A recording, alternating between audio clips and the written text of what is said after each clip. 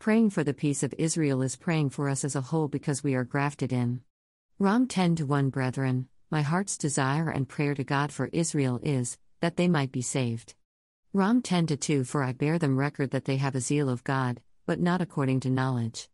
Rom 10:3 For they being ignorant of God's righteousness, and going about to establish their own righteousness, have not submitted themselves unto the righteousness of God.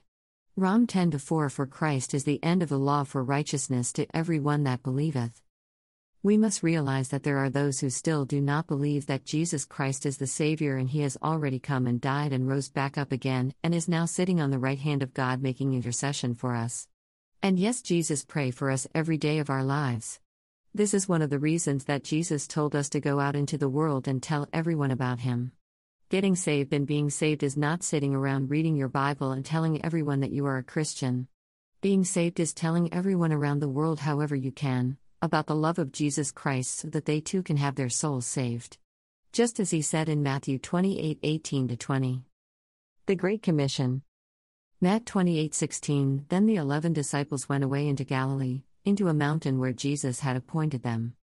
Matt 28:17 And when they saw Him, they worshipped Him, but some doubted.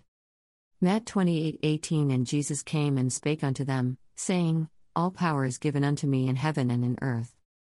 Matt 28:19 Go ye therefore, and teach all nations, baptizing them in the name of the Father, and of the Son, and of the Holy Ghost.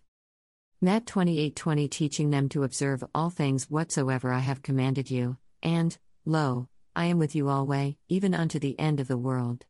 Amen. Reverend Esther R. Scott, daughter of the King. New Birth Ministries is a 501c3 charitable organization. Cash App equals $Esther Scott. Revesi.com blog. Revesi.org ministry site. Please support my podcast starting at 99 cents per month. Your support will be blessed as well as a blessing. Thank you.